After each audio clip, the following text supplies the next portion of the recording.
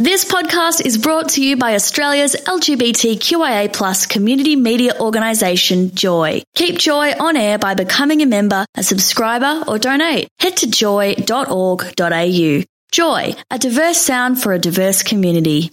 This is Joy 94.9's Family Matters podcast, your light-hearted look at parenthood and rainbow families, sponsored by Berry Street. Did you know that Berry Street seeks members of our LGBTI communities to become foster carers? Not only do they have a proud tradition of training and embracing LGBTIQ carers, they officially support marriage equality. Learn more now at berrystreet.org.au, a proud Joy sponsor for over 5 years. The kids are all right. As for our presenters, Family Matters, Joy 94.9. On the line here, we have the very lovely Jo Hurst. Hello, Jo. How are you? I'm well, thanks, Gina. How are you? Very good. I'm a little jealous I didn't get to sit in on the ANZPATH chat you had a couple of weeks ago with Dave and Beck. That was brilliant. We missed you. It was great fun. Something was released today, though, and I was hoping you could kind of talk us through that and how it relates to the ANZPATH conference. So it's the new Australian standards of care for transgender children, and they will be officially released at the ANZPATH conference by Associate Professor Michelle Telfer from the Royal Children's Hospital, I think on the Sunday of the conference. So the guidelines are broken into two parts. They're broken into children pre-puberty and post-puberty. They're absolutely wonderful, affirming, progressive guidelines while still keeping in place that multidisciplinary medical approach that has all the right checks and balances in there. Very evidence-based approach. It links in all the most recent research. They've done an amazing thorough job on this. It's fantastic. I think most of the doctors who specialise in the care of transgender children in Australia have had some input into this. It's fantastic. I had a quick skim. I saw your tweet mentioning this today, and I grabbed the link and I printed it off, and I've had a quick, skim through it myself. Mm-hmm. Even as a layperson, no medical absolutely no medical training, it's actually still in a language that's really accessible.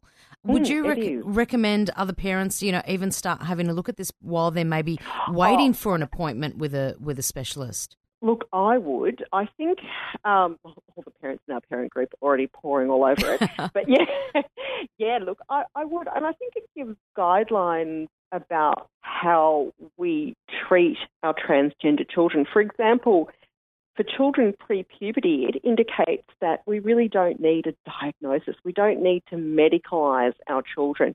We support and we affirm them, which is fantastic, but we don't need to medicalise it. So really, I think it gives a very clear indication that the only reason a child needs to see someone like a psychologist or a psychiatrist or a therapist pre-puberty is just to make sure that the child's needs are being met, the whole family's in the same place, that everyone's on board and everyone's got the same information.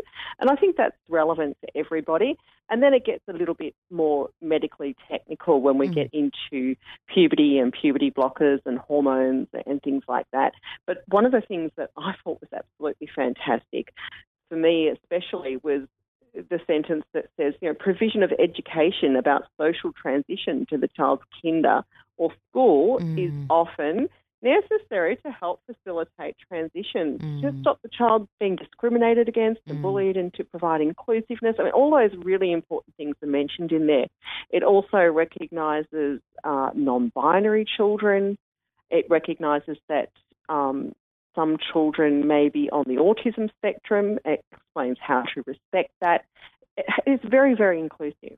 It's an amazing document. And like you, that school reference jumped out at me because I work in the higher education sector with students. So for me, I was like highlighting pages that I need to go back and have a read through and make sure that the people that need to be aware of this in my sector are definitely aware of this stuff, because it's an amazing resource. This is a really big deal, though, isn't it, Jo? I mean, even for this to be part of the ANZPATH conference. Yeah, I think it is. I think it's incredibly progressive, and it gives a reference for all of those working in transgender health as well, because it is really hard to sort of find all those guidelines in one place, and now here they are. Wow. This is basically how we've been working in Australia for years, or how all the medical professionals have been working for years in Australia.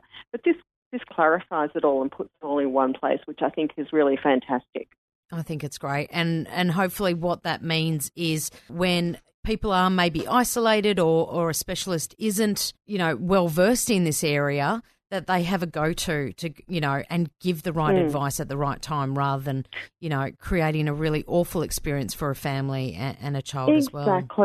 Exactly, because we don't have a lot of education provided, obviously at a university level or at any level for GPs and psychologists and people like that.